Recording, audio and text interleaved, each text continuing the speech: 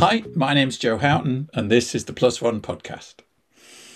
I first met or saw Dr. Stephanie Doscher back in May this year when she was a keynote speaker at the UCD Intercultural Teaching and Learning Symposium in my hometown, Dublin. Stephanie's official job title, now this is a bit of a mouthful, Director, Office of Collaborative Online International Learning at Florida International University, which I saw, I think yesterday or the day before, was awarded the 2021 Senator Paul Simon Award for Campus Internationalization. So you must be doing something right there, Stephanie. That's brilliant. You also host the Making Global Learning Universal podcast, which I think you've had about 20 odd episodes. You're in the end of your second season now. You've co-authored a book, Making Global Universal Learning Universal, and obviously we'll put links to everything in the show notes. I loved your LinkedIn banner. You describe yourself as educator, writer, speaker, leader. Yeah, which are really four very strong words, aren't they? And four fabulous roles. So let's go through those and decompose those over the next hour. You describe yourself as a girl who never studied abroad and is 100% Ashkenazi Jew, according to DNA, essentially the least travelled, least diverse person possible, grew up to devote her life to global learning and the process of connecting people and their ideas across borders of difference. Oh my goodness. Welcome to the podcast. I have so many questions lined up for you. I hope I have the answers. Cool beans. All right. Oh, wonderful. So, I mean, let's start with that then, because that's a really interesting description that you gave me in the questionnaire that I sent you before we do the podcast. So you mentioned your Jewish heritage at the start of that description that ends in this beautiful connecting people and their ideas across borders of difference. So presumably your Jewish heritage is important to you if you put that in there, but also this lovely thing about connection and across borders of difference. So let's start with that. Just talk to us about that, because I love that. I think it was brilliant. Well, I think I'm, in all honesty, still discovering what these things mean to me. I don't know if it's so much the Judaism or my Jewish history, although there might be more there. I still have more digging and discovering. But when I had that 23andMe, I'm not trying to plug it, but that was the test that I used to learn more about my DNA. I was curious to know what are the ingredients that make up this stew, right? Yeah.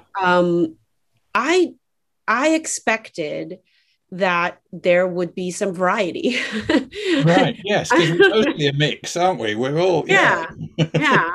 And I thought that that maybe explained why I am a connector. Okay. In my personality, in my cognitive disposition.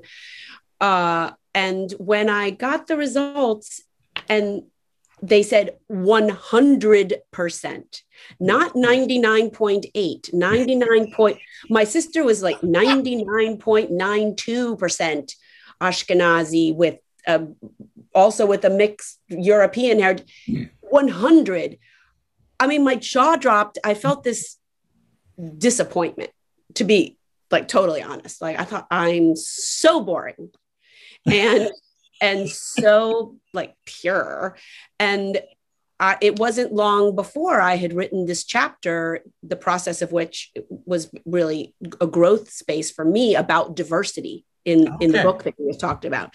And then I see that I am the least diverse person on the inside that I could possibly be. And I thought, okay, so I have to unpack this. Of course, I did talk to a friend who is a geneticist. And I said, what is this? Is this even possible? And she said, oh, don't worry.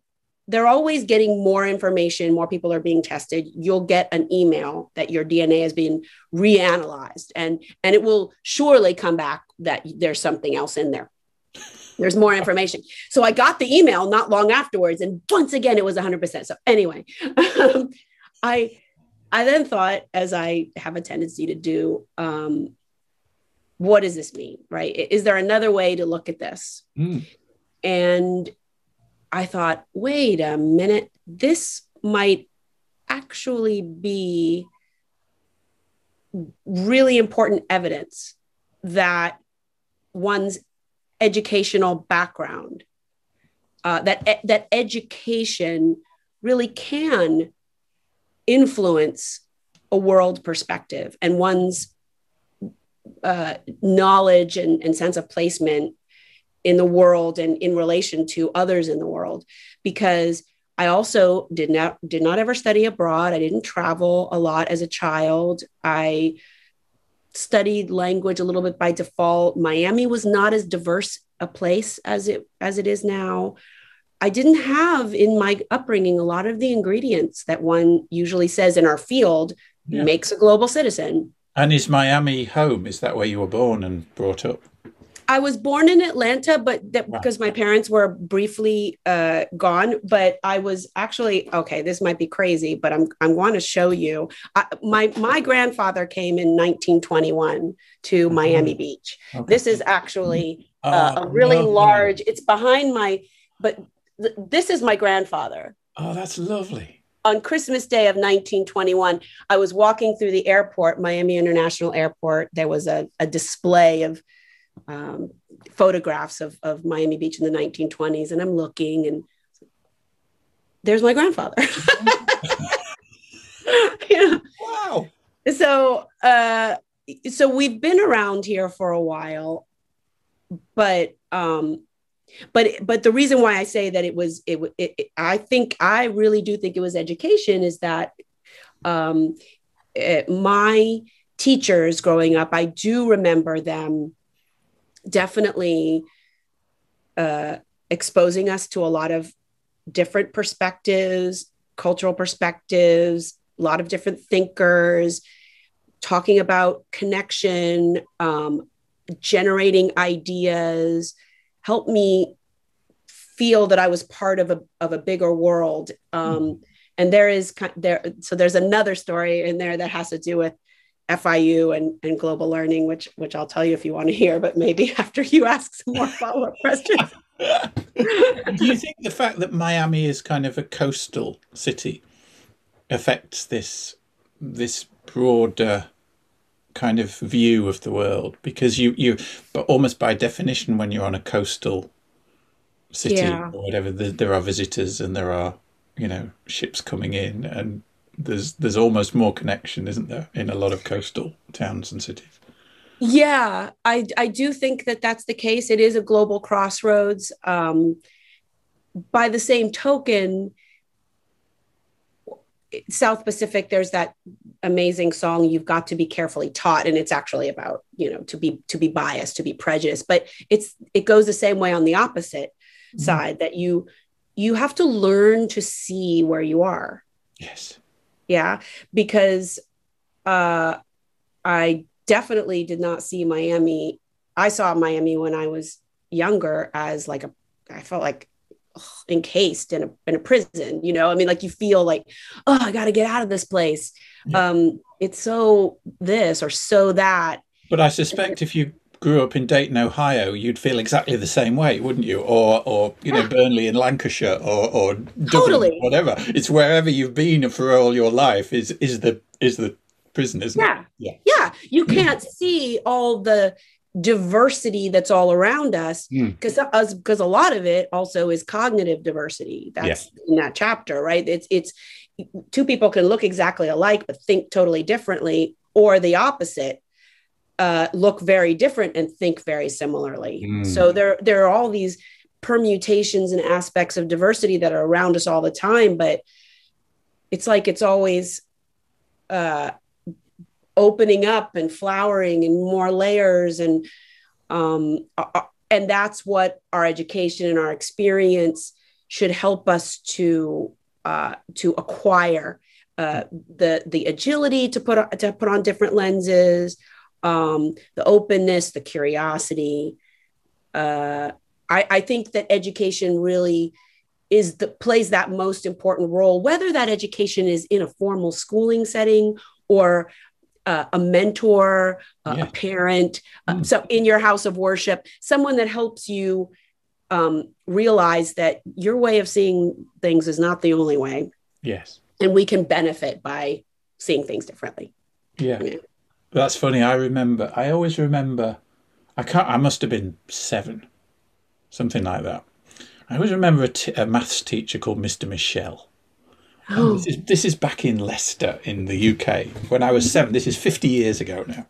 And I remember Mr. Michelle teaching me about long multiplication. And I never got it. And I was never any good at maths. I'm still no good at maths, but I can do long multiplication. Yeah.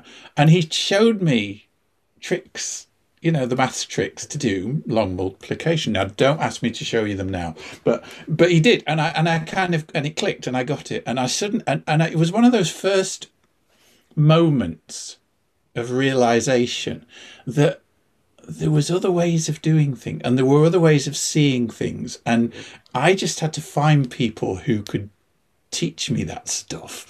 And I was 7 I still remember that 50 years later. It was such a powerful moment. That's beautiful. And so you had the experience, but then there's the mindfulness of the experience, the making of meaning and saying, okay. And that putting things together that weren't there before, and the possibilities of the different connections that I could now maybe visualize. And so that's what drives me is helping higher education faculty create experiences within their classrooms in which they can guide their students through the process of seeing things differently and becoming mindful of that and leaving with that bigger lesson, with those bigger lessons of curiosity, skills in connection making and idea, but that sense of I have not just had an educational experience, I've had a transformational experience. I'm not the same person I was when I started this semester. No. And every class could be like that. Well, that's what we should aspire to, isn't it, as educators? Yeah. I go for like the golden ring, if we're going to do this, why not really go for it? That's not for everybody, but for those who want to, I think we know a lot about what can generate those kinds of transformations. I mean, good education. I mean, I say to my students, my job is to rewire your head. Oh, wow. And I mean, what I have in mind there is establish new ways of connecting ideas. I don't want you processing the world the same when you've finished here as you do today. Yeah. And whether that's project management or time management or leadership or team, I don't care. It doesn't actually matter, does it? The topic. It's what you do with information and how you process people and knowledge and relationships and views and all that stuff. Yeah, totally agreed. Like all those disciplines are just like the vehicles for these different human skills and ways of knowing, right? Because I guess I had never thought about it this way, but being a flexible person, being a curious person, those are ways of knowing. Those cause behaviors that either attract or help us process or help us go pursue information. And so that's the really important stuff to leave every class with, unless you're going to be like a doctor or a nurse. You need to know those specific things. But having just, spent, a lot of time I spent recently some time in hospitals, not due to COVID, but to other, family things. A person can know all of those sciencey things, But when it comes down to applying it with a real human being that is sitting right there in the chair and who needs, it's those other ways of knowing, the curiosity, the empathy, the agility, the flexibility that determine the health outcomes for the patient. Yes. It has to be a combination of those things. I came across a beautiful, wonderful TED talk by a guy called Julian Treasure recently, and I don't know whether you've come across it, but Julian Treasure, and it's all about active listening and the 5 kind of key skills for listening and stuff like that. But he said, that we create our reality through our listening, because what we let in and what we don't creates our reality. And I thought that was really powerful. I thought that was really profound. And it's fabulous. Yeah. Now what do we talk about? Well, I'm gonna go to your 2 and 4 word description of yourself. So your 2-word description of yourself is connector, which we've touched on and we will continue, I think, to touch on. And I love the second one, firebrand. But I mean, you seem to want to light a fire. And that's what a firebrand is. I mean, it's a flame, and you want to light that flame, don't you? And stuff, which is brilliant. So if we take your 4 descriptions, and the first one being educator, which is an interesting one to put first. So how did you get to where you are now? You've done a doctorate, you've done lots of different stuff, you've written a book, but you hadn't done your traveling and stuff like that. So what's your journey, and who are your seminal educational or other influences? Right. Oy. Well, that's a little hard because I have this terrible memory. Like I was just talking about this with my father this weekend, that recall is not one of my it's not high on my cognitive skills, because I have a tendency to just like have an experience and it goes in, and then I can't remember the names, the dates. I know. But, that's fine. So, but in general, I would say, and this is kind of the advice I'm giving my son and a couple of other people that I've talked to recently, follow your nose. That is absolutely how I got to where I am, because if I looked back, I could say every experience that I had folded into every other experience and connected here, but the honest truth is that I never had a plan. Really? So, you mean when you were 5, you didn't kind of say to mum and dad, like, I want to be, the director of the Office of Online Internal? Man, if you had asked me a year ago, well, maybe a little bit more than a year ago now, but like 2 years ago, right? I would just, it was a little bit of a dream, but it wasn't, I don't know, it was a plan. When I was little, yes, I did like to play teacher, but I started, my passion was also in theater, which may not be too much. Well, there's a connection there. There's a performance, and there's the outgoing communicator. Yeah. Okay. Yep. So when I graduated university, well, the night before I formally graduated university, I had a panic attack. I ended up in the emergency room. I couldn't breathe. I had no plan. I mean, I literally had no plan. Yeah, totally. My parents, when I was in uni, always asked me, how are you feeling? Like, what did you do this weekend? My grandfather had this great question. He would ask me on Sundays when we talked, are you enjoying life? Nobody asked me, how are you going to feed yourself? Right? Like, it was an assumption. Oh, she's always been high functioning. She's always seemed like she has a plan. She must have a plan now. Yeah.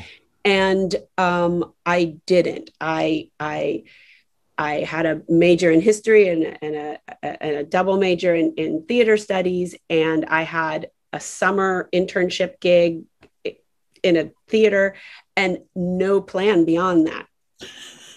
And I started to realize, oh yeah, everybody else I'm graduating with, they seem to have like a job or something.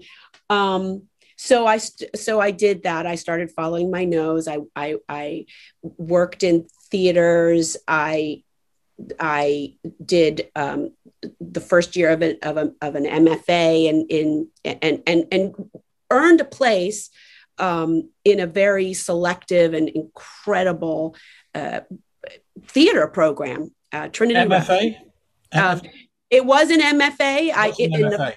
Masters in Fine Arts. Masters in Fine Arts. Right, yeah. And it was at this like amazing theater, Trinity Repertory in Providence, Rhode Island, and this incredible director, Anne Bogart. And there was just a few of us who got accepted. And I mean, it was really a big deal. And I thought, okay, now this is going to be it.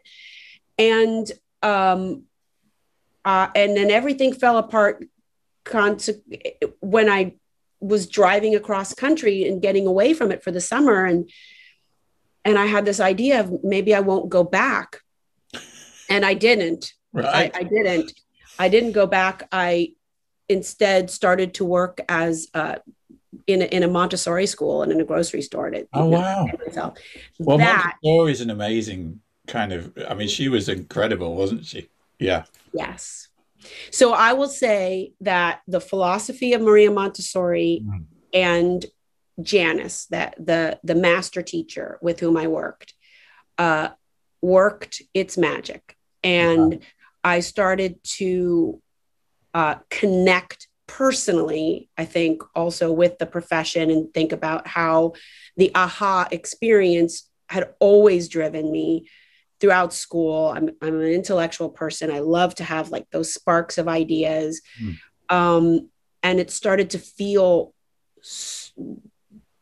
like you didn't have to pay me to facilitate this in these 3 to 5 year olds. Like I could just see it right there with their, and that's when I said, okay, I'm going to just follow my nose again and get a teaching degree and a master's in secondary education, which it was just by virtue of context, and started teaching. And next thing you know, let's fast forward to 2008. Okay. And I was teaching, I was working on my doctoral degree in educational leadership. And I experienced 3 very intense losses of people in my life. Right. Like my 3 closest people within 2 months of each other, just snatched. And as it was at the end of the school year, and I was thinking, like with the theater situation, I can't go back into the classroom. I don't think I have what it takes to give to these kids. I just don't. I'm depressed and I don't have it. And my then colleague, co-author, teacher, mentor, dissertation advisor, all these different, she said, I've been invited to lead this project at FIU, Florida International University, about internationalizing the international university. That was what it was called. And she said, it's really important because it's part of our reaccreditation process. So very, very, very high stakes. Yeah. I'd never worked in higher education before. I really kind of had no idea what she was asking me to do, but absolutely sure, because you were ready for a change, weren't you? Because I remember when my first wife died, just kind of around 2000, and it was the same thing. I mean, when you go through a seminal life change like that, everything moves, doesn't it? And you're open to new, very much open to new. And I think that would be a fast forwarding, really to now, right? Yeah. Right? So here we are in this global existential crisis. And before the pandemic, I had been working in this space of collaborative online international learning since 2016. Okay. And it is a global learning intervention as we define it, as Hillary and I have developed a definition of what that process is. Okay. And so it was just one of many things I was doing, but I became more and more passionate about its power. And but the world was like, why we want to go to the place. Of course we want to go to the places, but I guess, but you don't have to go to the places to have a transformational experience, and global learning for all is our value. So I want this to be part of our menu of opportunities for global learning experiences for our students. And did they get that pre-COVID, or really has COVID lit this up? Well, no, people didn't get it. Very few people got it. Very, very few people got it. And I always share this book. I have it right next to me all the time. This is a woman named Doreen Stark Meyering. Oh, yes, I've got this in the show notes. Yeah, the late Doreen Stark Meyering. She was at McGill, and she talked about globally networked learning environments. And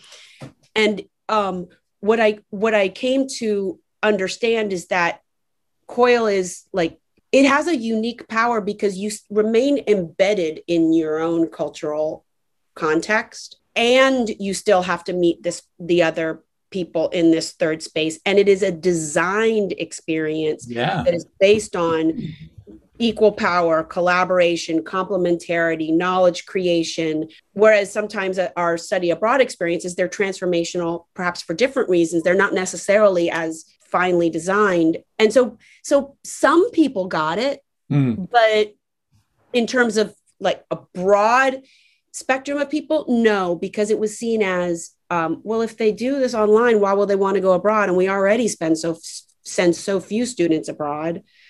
And then I think people are also passionate about the thing that transformed them in this field of international education. And for most of it is travel. Yes. But because I didn't have that, I was more open to, there's other ways to. Yeah, of course. And it's interesting because, I mean, when I heard you speak, and I pinged you when you were doing your speech, didn't I? I did, and kind of the day after, I kind of went onto the COIL website, which is the Collaborative Online International Learning website in Florida. So I'm really looking forward to exploring this program with you and hopefully connecting. I know I got to find you a match. Yeah. So we're gonna be looking at that kind of in much more detail as we go through. But I mean, that's an exciting opportunity, both for me as an educator to kind of learn from you who've kind of already done this and know what to do, but also it's really exciting, I think, for my students potentially to connect with students in different countries in a structured way to enhance their learning journey, which would be fantastic. Yeah, so I'm really looking forward to hearing more about that. Definitely. So so that's kind of the education journey. Writer. So you got a book. I mean, if I have a look at your LinkedIn profile, you've got a lot of publications as well.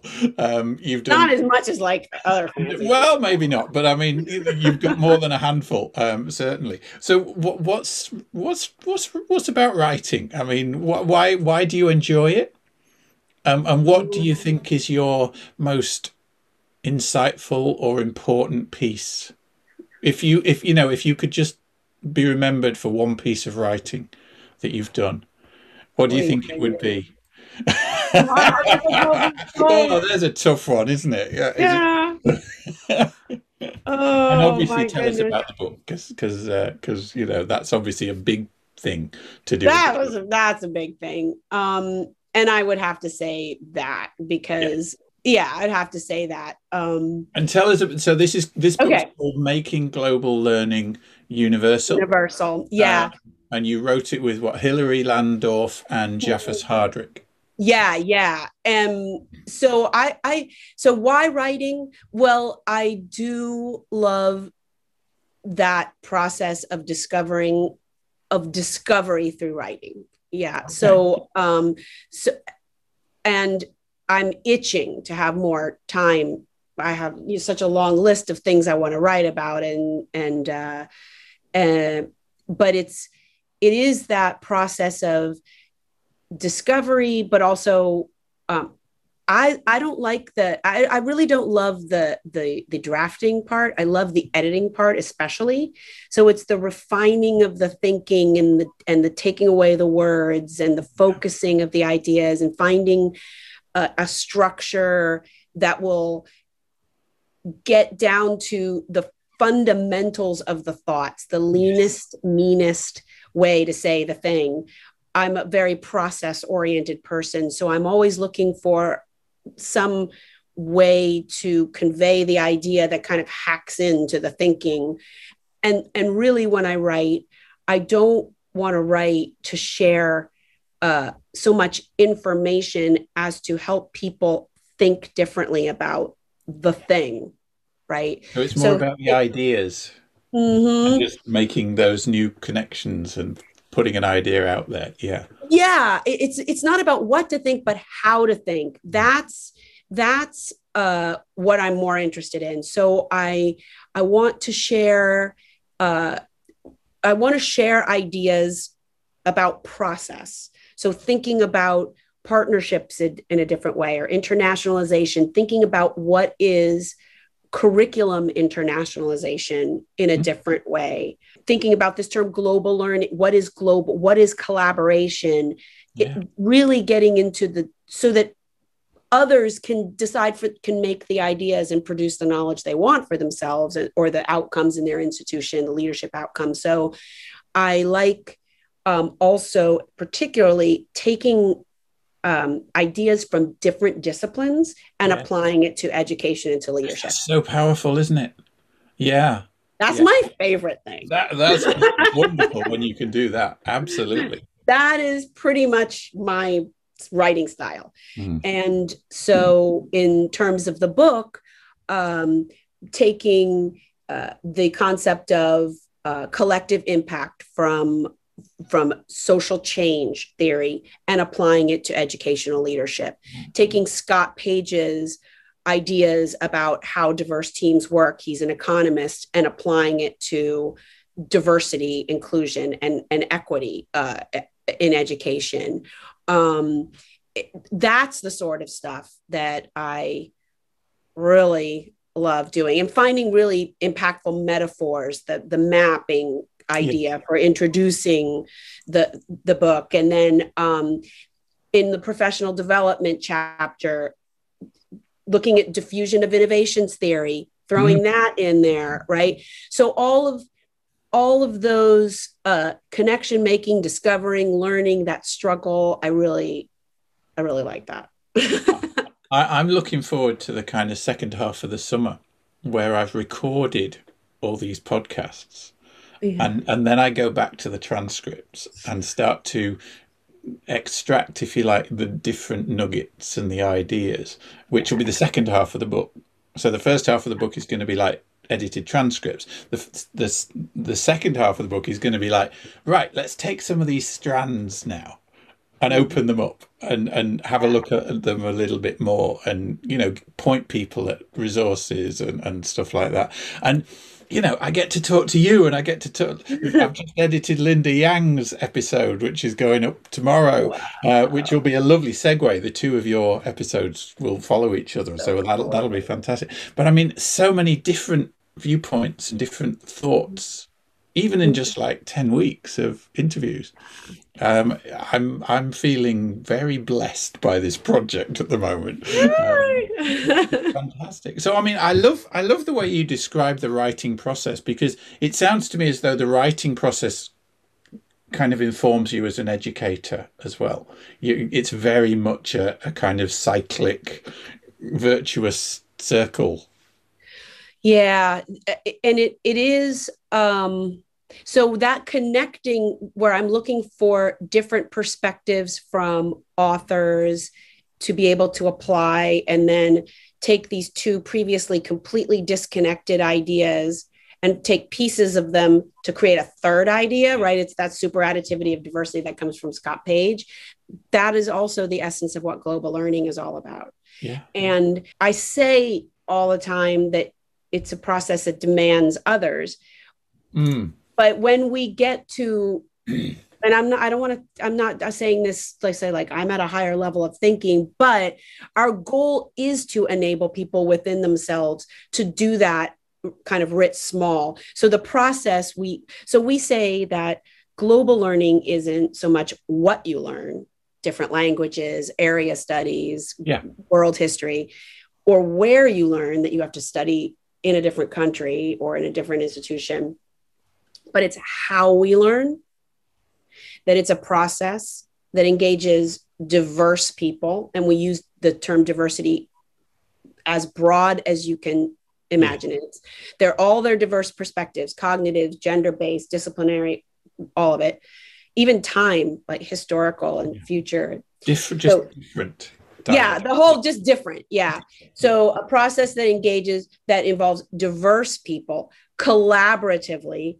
So it's that idea that, okay, we all hold a piece of the puzzle, or we're all touching a different part of the elephant in the Indian aphorism. That's right. Yeah. Yeah. We all have to bring it together. So to analyze, to understand its component part, and then to address. And we use address because addressing means a lot of different things in terms of action. Yeah. So global learning, yes.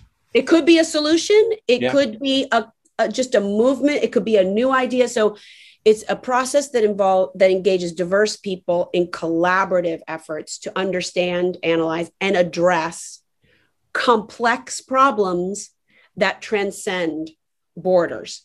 And so complex is key, because it means that these are questions or problems that cannot be understood by one person perspective. These are the wicked problems. Totally. Yeah. But they can be wicked, but they can also be very, very local, right? Yeah. They don't have to be like sustainable development goal. They could be wicked problems within our lives that are complex.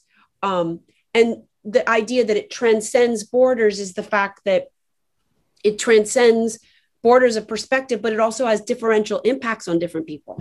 And so that's kind of the social justice aspect of global learning, in that we acknowledge that the way we understand, but also the way we're influenced by an issue, differs by each individual. And so in order to create a sustainable and equitable solution, we have to understand the different ways that people are impacted by these problems. That is not, and in terms of making global learning universal, it's this idea that all people, it's not should, or that this is what education is, right? I mean, to me, global learning is education. It's not an add-on. It's not like it's the way education has to be for all the time. So it is an inherent understanding that I'm not going to be able to be a truly learned person sitting in my office and just reading books. I've got to connect. I got to connect with other people. I got to dialogue. Yeah. I got to connect outside of my brain. So that's brilliant. And I mean, and Zoom has been fantastic for that, hasn't it? I mean, before we started the podcast, we were kind of just chatting, and I think you said kind of that you feel that you've connected with more people. I know I have. Post-COVID, kind of through this little camera that we're staring into. It's been amazing, hasn't it? And I mean, that's how we connected. I mean, you were talking to UCD. It's my mission. I mean, global learning is my mission. So nothing's going to stop me from figuring out a way to facilitate this process and helping others facilitate it. It can happen in the classroom with just the students that are enrolled in my class. It can happen in a study abroad. It can happen in the community. It can happen online. It can happen. It's just a process. It is modality agnostic. Yeah, and you're employing multiple modalities, aren't you? So you're in the classroom, you're running this COIL program, which I'm still really interested in. Okay, we'll get to that next. You're doing the podcast. You've written heck a is book. that? You write articles. You speak. So all these different modalities you're employing to get the message Yeah. because Yeah. you're effectively an evangelist for this, aren't you? You love this. This is like you're not I doing, do. you're not doing this because of the paycheck, are you? Kind of because Uh-uh. what somebody's paying you to do. This is kind of coming from in here. I'll give you my PayPal. Yeah. So I mean, FIU is where you are situated, but you're also a member of a number of other organisations as well. So tell us about some of them and why we should be interested, and which ones kind of should we look at more closely, perhaps, or if this kind of thing that you've been talking about for the last 40 minutes or so is ringing bells in people's heads. Yeah. What other organizations are there out there that we could join or that we could look at that would, maybe plug us in a bit more to this stuff? Yeah.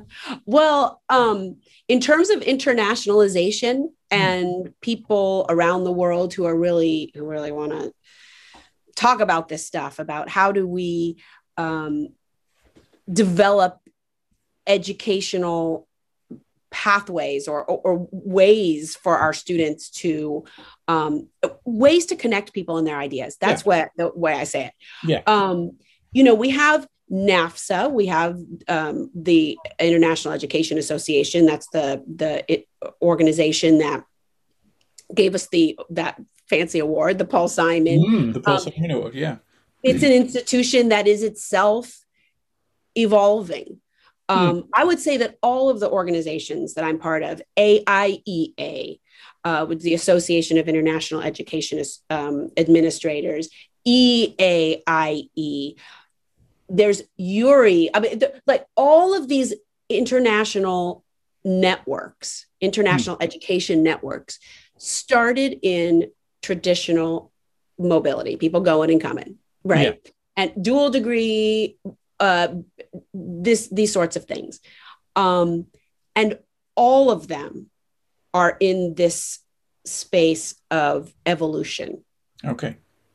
Everybody, because we can't do that work that we did before. No. We want to go back to being able to do it, but we want to do it better.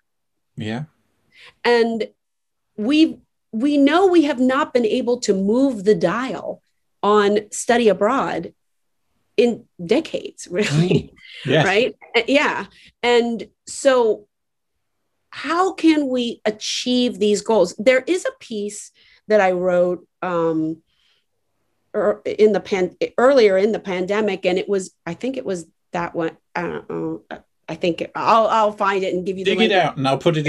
Exactly. To it in the show notes. Yeah. Yeah, but it's really about why we internationalize. Actually, it was from before the pandemic. Okay. It was before, because people. What is internationalization? There's this idea, it's the infusion of international aspects to all of these different business parts of our business model as an institution. Okay. Whether it's the teaching and learning or the professional development or the research, things like that. But isn't there a bigger why, like a deeper why? And for me, there is this, and this is probably a good segue to go into talking about COIL. There's a definition of internationalization that comes from a gentleman at INSEAD, yes. So business, and his name is Gabriel Hawawini, and he says it's about connecting the institution and the people in it to the world's knowledge exchange and production network. Ooh. That's what internationalization is. Okay. It's about both receiving information, but it's also about contributing to the network and making it thicker. It's a cycle. Yeah, totally. Our institution is already internationalized in some way because we are part of the network, but some of us are either building walls or just not seeing the connections. And others of us are saying, we want to get as many ways to connect our institution and the people in it as possible. And we're going to have to create some new business models Yes. to figure out how to do that. And why? Because that is the mission of higher education, to create and produce new knowledge. So if we're not internationalizing, we are not doing our jobs as higher educators. So let's segue into COIL then. Okay. So you're in this part of the university now where the mission is to make these linkages and stuff. And I'm teaching a program in Dublin in Ireland, okay, with postgrad students who want to learn about project management. So what can my students hope to get from connecting with COIL? Yeah, this is good because I wanted to talk to you about your profile. Right. Okay. I'm making you a match right now. Yeah. People will see how the honey is made. And I mean, because I mean, take me as kind of like, an exemplar of somebody else out there who might be interested in doing the same thing, who might be interested in signing up their students with COIL. So what's in it for us, and what's in it for you, and how do we, what's the process, and yeah. All right, let's do it. So the very first thing I'm going to ask you is, okay, you said that your students are working in project management. Is there a question, a challenge, a topic that's really hot, that's really important for your students, like a big takeaway that you really want your students to get out of? I mean, certainly an emerging trend in the last couple of years, in the last 3 or 4 years particularly, is sustainability. Right. And sustainable project management, doing projects right, doing them in an ethically right way, doing them in a sustainable way from terms of supply chain, in terms of materials, into all that kind of stuff. So, the very practical stuff of procurement and supply chain and legal and all these kind of things, which perhaps might be to some perceived as, if you like, the more boring kind of bits of project management rather than the communication and the soft skills and all the rest of it. But doing that right and doing that with an eye to, sustainability and global citizenship and green issues and all that kind of stuff, that would be a big one. Yeah. Okay, cool. So, do you know everything about the environment and ethics? I'm like, dude, you think you are. That's a short answer. Yeah, it's a two-word answer, that one. Yeah, two-letter answer. Yeah. You probably no, okay. No. Okay, well, that's good. Of course you don't. Okay. Of course you don't. And that's good that you don't know everything, because then you wouldn't know as much about the stuff that you know about. I don't know everything about anything, let alone that. Well, that's the way I feel more and more too. Okay, so supply chain, environmental impacts, ethics, legal impact, like all that stuff. So there are probably even cases, that you could even like describe, like a case where do students look at cases in your course? Yeah, I mean, we use cases, but do. But I'm trying to point students as much as I can away from, if you like, classic written case study analysis to more experiential learning. So, I mean, they have 2 major assignments, one with a charity and one with a local company, where they actually do a piece of work with the charity or the local company and stuff. So I wouldn't be looking specifically for kind of like an academic case study assignment. Yeah. I'm trying to kind of make it a little bit more real than that. Yeah. So theoretically, you could actually have your students work with a client almost? Absolutely. Yeah. We already do. You already do. Okay. And that client could be anywhere in the world. Could be anywhere in the world. Yeah. Okay. So the way COIL works is that you get 2 or more teachers who are working with 2 or more cohorts of students, groups of students. And those 2 teachers, let's just keep it as bilateral in the simplest form right now. Those 2 teachers will say, where is there a space that our courses kind of overlap, both in terms of the calendar, like 4 to 8 weeks, but also in terms of our mutual interest in a particular topic. Yes. Right. And sometimes those teachers teach the same subject. Like you could find another professor of project management, say in, I don't know, like are Irish businesses or even Irish charities, are there certain connections with certain parts of the world, like maybe in terms of labor in Ireland that's coming from a particular part of the world, or there's multinational businesses that have... Definitely. Oh, yeah, lots of that. Yes. Like it could be Latin America, it could be Africa. I mean, one of the student teams did a piece on an Irish fabricator company in the middle of Ireland who are now supplying into Costa Rica. Okay. You know, Great. The former president of Costa Rica works at my university. Right. So, so that's interesting because we could use him as a potential connector.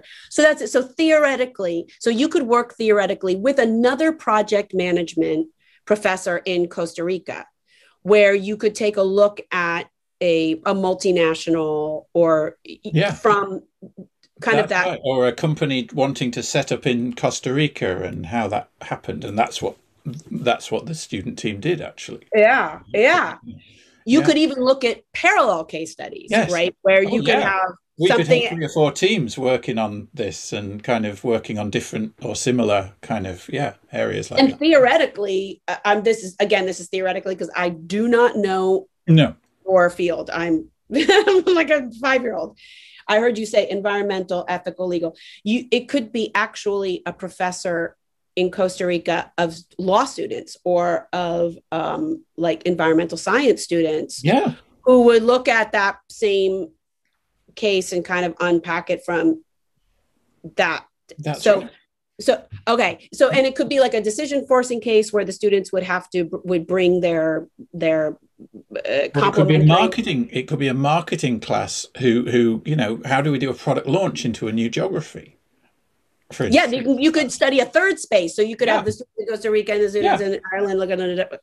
Okay, that's cool. So my job now would be to help you find that match. Someone you're a matchmaker, are you? Totally. That's what I have to do as my job. That is my favorite part of my job. So there are a lot of romance metaphor aspects with. Okay. So my job now would be to cast the net and see how can I find Joe, someone who is equally as interested in these issues and has maybe a little bit of the same kind of mindset and who you hit it off with personally, right? Because it is a personal relationship. That's right. Because you're going to work together and there's going to be ups and downs and things to get through and all of the rest of it. Yeah. Totally. And you might have someone that you already know, that someone from grad school or someone that you want to just reach out to on your own who's in your professional organization or something. But also you may say, I don't want to pivot that existing relationship. Just go ahead and find me a match, Stephanie. And I mean, the whole fun bit of this is, one, I'm making contact with you and your people, and I'm making new connections. Exactly. This stuff is just as transformational for the professors, if maybe even more so, than it is for students. Global learning is the same way, but it's very intercultural, right? So I would look for a match. I would introduce you. You would maybe chat a little bit via email. Then we have a meeting. We talk a little bit. We say, when might you want to do this? When might you want to do this? What are our calendars? Linguistic, like those basic things. Yeah. And then you would say, we're a match, right? And we'd say, we want to do this. Yeah. Okay. This is when the pedal hits to the metal or the rubber hits the road or whatever. Now there must be some kind of a framework. There must be something that you've done now that we can do this properly. kind of, Yes, and what are the learning outcomes, and how do we run this properly? Yeah. absolutely. There are extremely hip faculty out there who this is in their genes, this is in your blood, and they're just like, oh, they can look at something on a piece of paper and say, we can do that. Yeah. But the vast majority, even those that can do it and have done it, and they've done a pretty good job, but they hit some speed bumps that could be avoided if or lessened, Yes. or coped with better with some professional development. And you've got a protocol. Totally. Yeah. Yes. Fantastic. Yeah. Just the just the skeleton, because The you framework. Yeah. put on all of the so the fundamentals are that a great coil is going to have ice-breaking experiences. So the students are because these are strangers, just like you and right. this other partner. And they don't trust each other, and they don't know each other, and they're from different institutions, and totally all that stuff. Yeah.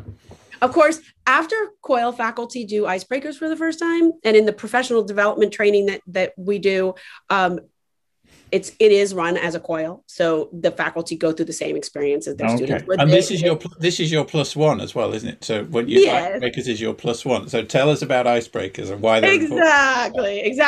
They say, oh my gosh, I have to do this in all the courses. Like, how can I not do this in everything that I do, even if it's not coiled? They say so that's cool. So first there's the icebreaker experiences, and those are everything from what is your name to starting to, and how do you pronounce it properly? Yes. That's important. And I meant to ask you about yours, because I said Dosha, and I don't know whether you said it perfectly or Dosha. So yeah, you did it perfectly. So what is your name and how do you pronounce it, to what does your name mean? Yes. Right. How, do you think your name properly fits you? Like, you can go deeper and deeper and deeper into perspective. Mm-hmm. So developing some icebreaker experiences that usually have nothing to do with the content, but can lead into the collaborative experience. So then there's the collaborative task. And it really has to be a task where both sides or all the sides are of equal power, of equal contributions. And that takes some design chops. Mm-hmm. So in the workshop, we talk about how do you design collaboration. Collaboration does not happen by default. It happens by design. Yes. We get teams. We say, you're on a team, you're in a group. Here's your assignment. Well, you start a group, but you've got to form a team, haven't you? Because that's the forming, storming. You got to do that. Totally. You got to do that. But also, there's the design of the task. Yeah. And the directions we give our students. Mm-hmm. And how is it achievable? And if they break down, how do they recover? And even deeper. So, is the task something that does require everyone? And then how are ideas exchanged and then connected? Yeah. So if we say, just make a 6-slide PowerPoint, then there's nothing in that direction that guides students to bring their different ideas to the table and then connect them to create something, such that at the end, if the professor said, who did that? People go, well, I kind of first did this, and then they did that, and then they did that. That's when you know collaboration happened. Yes. Right? Yes. So you don't want kind of Ted did slide 1 and Sue did slide 2. And no, because then it's just bolted together and no. And that's not to say that communication and cooperation, divide and conquer, aren't part of collaboration. They are, but there's this next step. So in the training, we talk about different recipes, if you will, for designing that. And then the most important thing, and we talked about this earlier, is that mindfulness aspect. So reflecting, because the learning happens in the reflection. Oh, always. I always have a reflection at the end of almost every module. A reflective piece, even if it's only just a few percent. So it's like in your blood already. Yeah. Oh, this is going to be brilliant. So just little tweaks. We're Yeah, definitely gonna have to explore this further, Stephanie. I'm conscious that we're kind of up on our I hour know. almost. I have a couple more little questions, and then we'll wrap up. Sure. Your next step in your continuing professional development is CITAR International.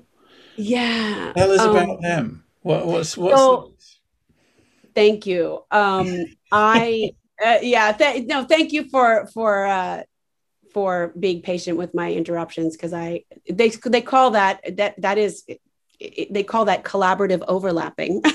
Okay. That's a nice way to say interrupting. Like and people of the Jewish or Middle Eastern, Middle Europe persuasion, we tend to collaboratively overlap a lot. Right. New Yeah, that's Yorkers, fine. yeah, Yeah. it's terrible. Uh, Sitar. Yeah. So, or Sita, I might be mispronouncing it. I think EI is I, isn't it? CITAR. Yeah. Yeah.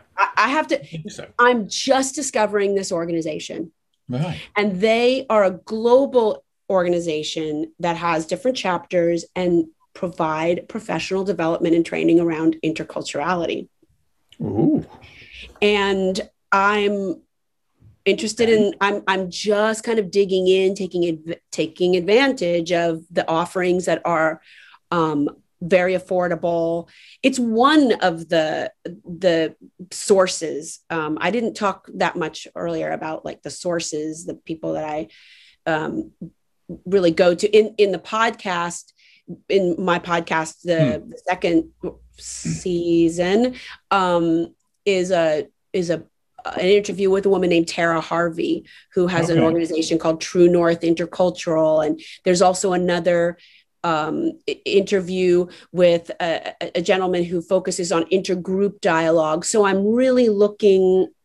trying to learn more about different dialogic forms and what I can offer to faculty in that training that is very like small but powerful because faculty are overwhelmed, Yes. overwhelmed, Yeah. overwhelmed.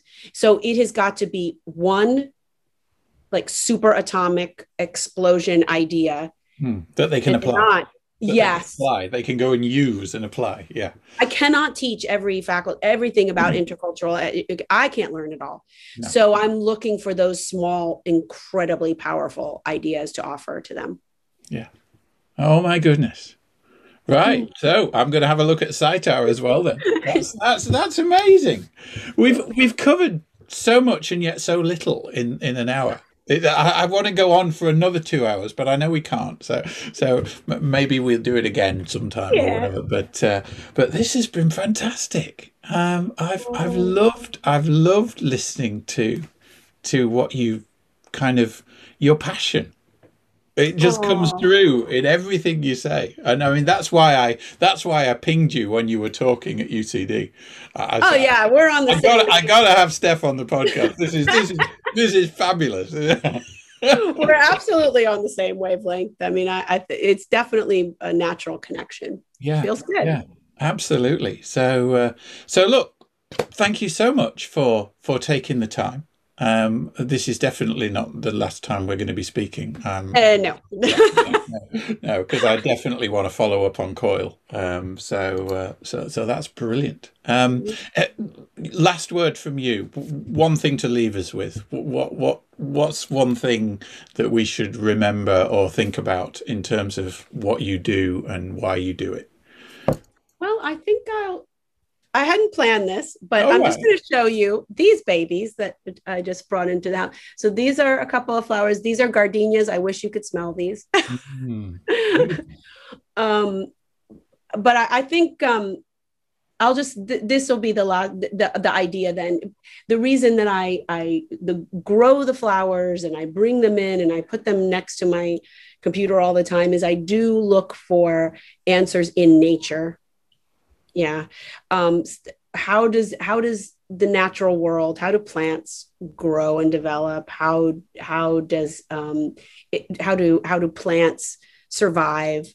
I got to go to Iceland and watch the volcano create new land, Yes. um, right? And all what looked like destruction, what looked so dangerous and horrible, suddenly becomes life. Becomes life. Yeah. And so how do those cycles continue? And then how can I help to people to see them, and then to learn how we can do the same thing, kind of break down our old ideas of who we are and others and the world around us, and then create new ideas that contribute to everyone's health.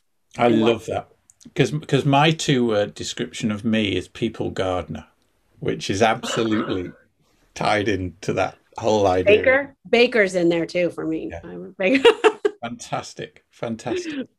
Listen, we'll wrap it up. Thank you so much, Stephanie Doscher, for your time today. My pleasure, Joe.